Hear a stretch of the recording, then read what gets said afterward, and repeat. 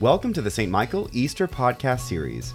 My name is Chris Garata, and I will be leading our meditation today. Our theme this Easter is Come Follow Me. Jesus calls us to follow, and together we turn that call into acts of love. May your Easter season be filled with the love of Christ.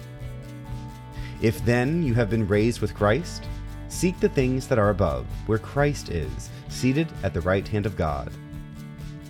A reading from the first letter to the Thessalonians, chapter 5.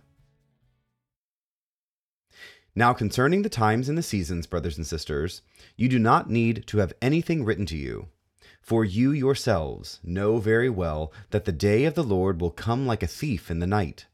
When they say, there is peace and security, then sudden destruction will come upon them, as labor pains come upon a pregnant woman, and there will be no escape.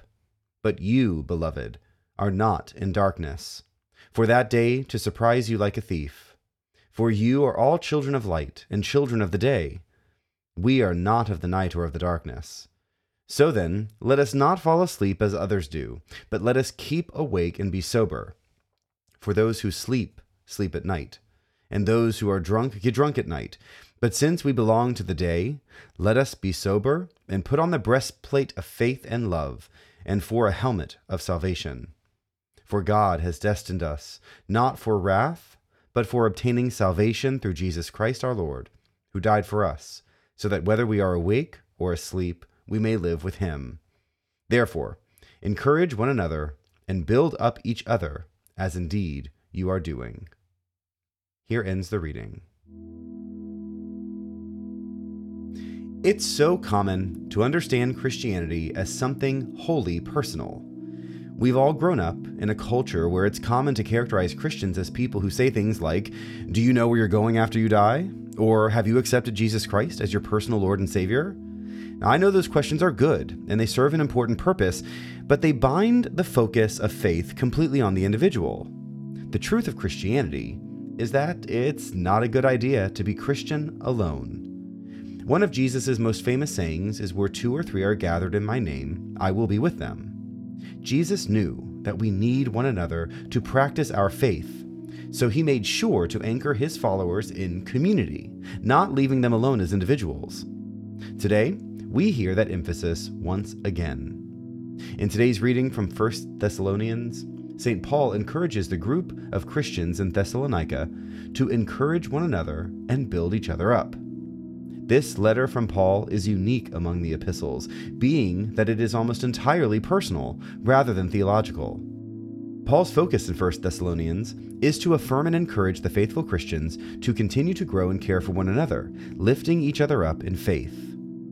People often like to strike out on their own, to raise themselves up and to make their own way. That was true in the first century just as it is in the 21st century. Paul saw that the Thessalonians were yoked together, living life in community rather than as rugged individuals, and he praised them for it. I've been thinking about this dynamic quite a lot recently. These past 2 years have been colored by the pandemic in one way or another. Even though our community shifted out of the pandemic a bit faster than many others, and in particular, St. Michael is feeling so great right now, the effects of the quarantine on the way we live remain. Travel has changed. Where we do office work is now more flexible. How we feel when we're in crowded places has shifted, and on and on. We have been changed in significant ways, and that often leaves us less physically connected than we were in the past. For me, that's the true danger when it comes to our faith life. Being together in the same physical space cannot be overemphasized.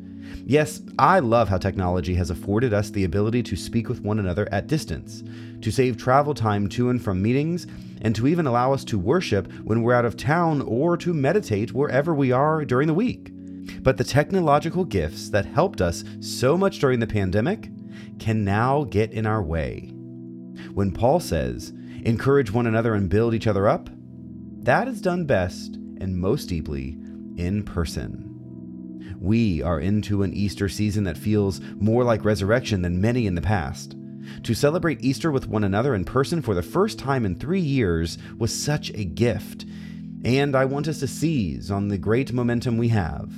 Lean in, take steps to reconnect with one another in person. We need one another to lift us up, to encourage each other, and to walk courageously through the world with the love that breaks chains and moves mountains.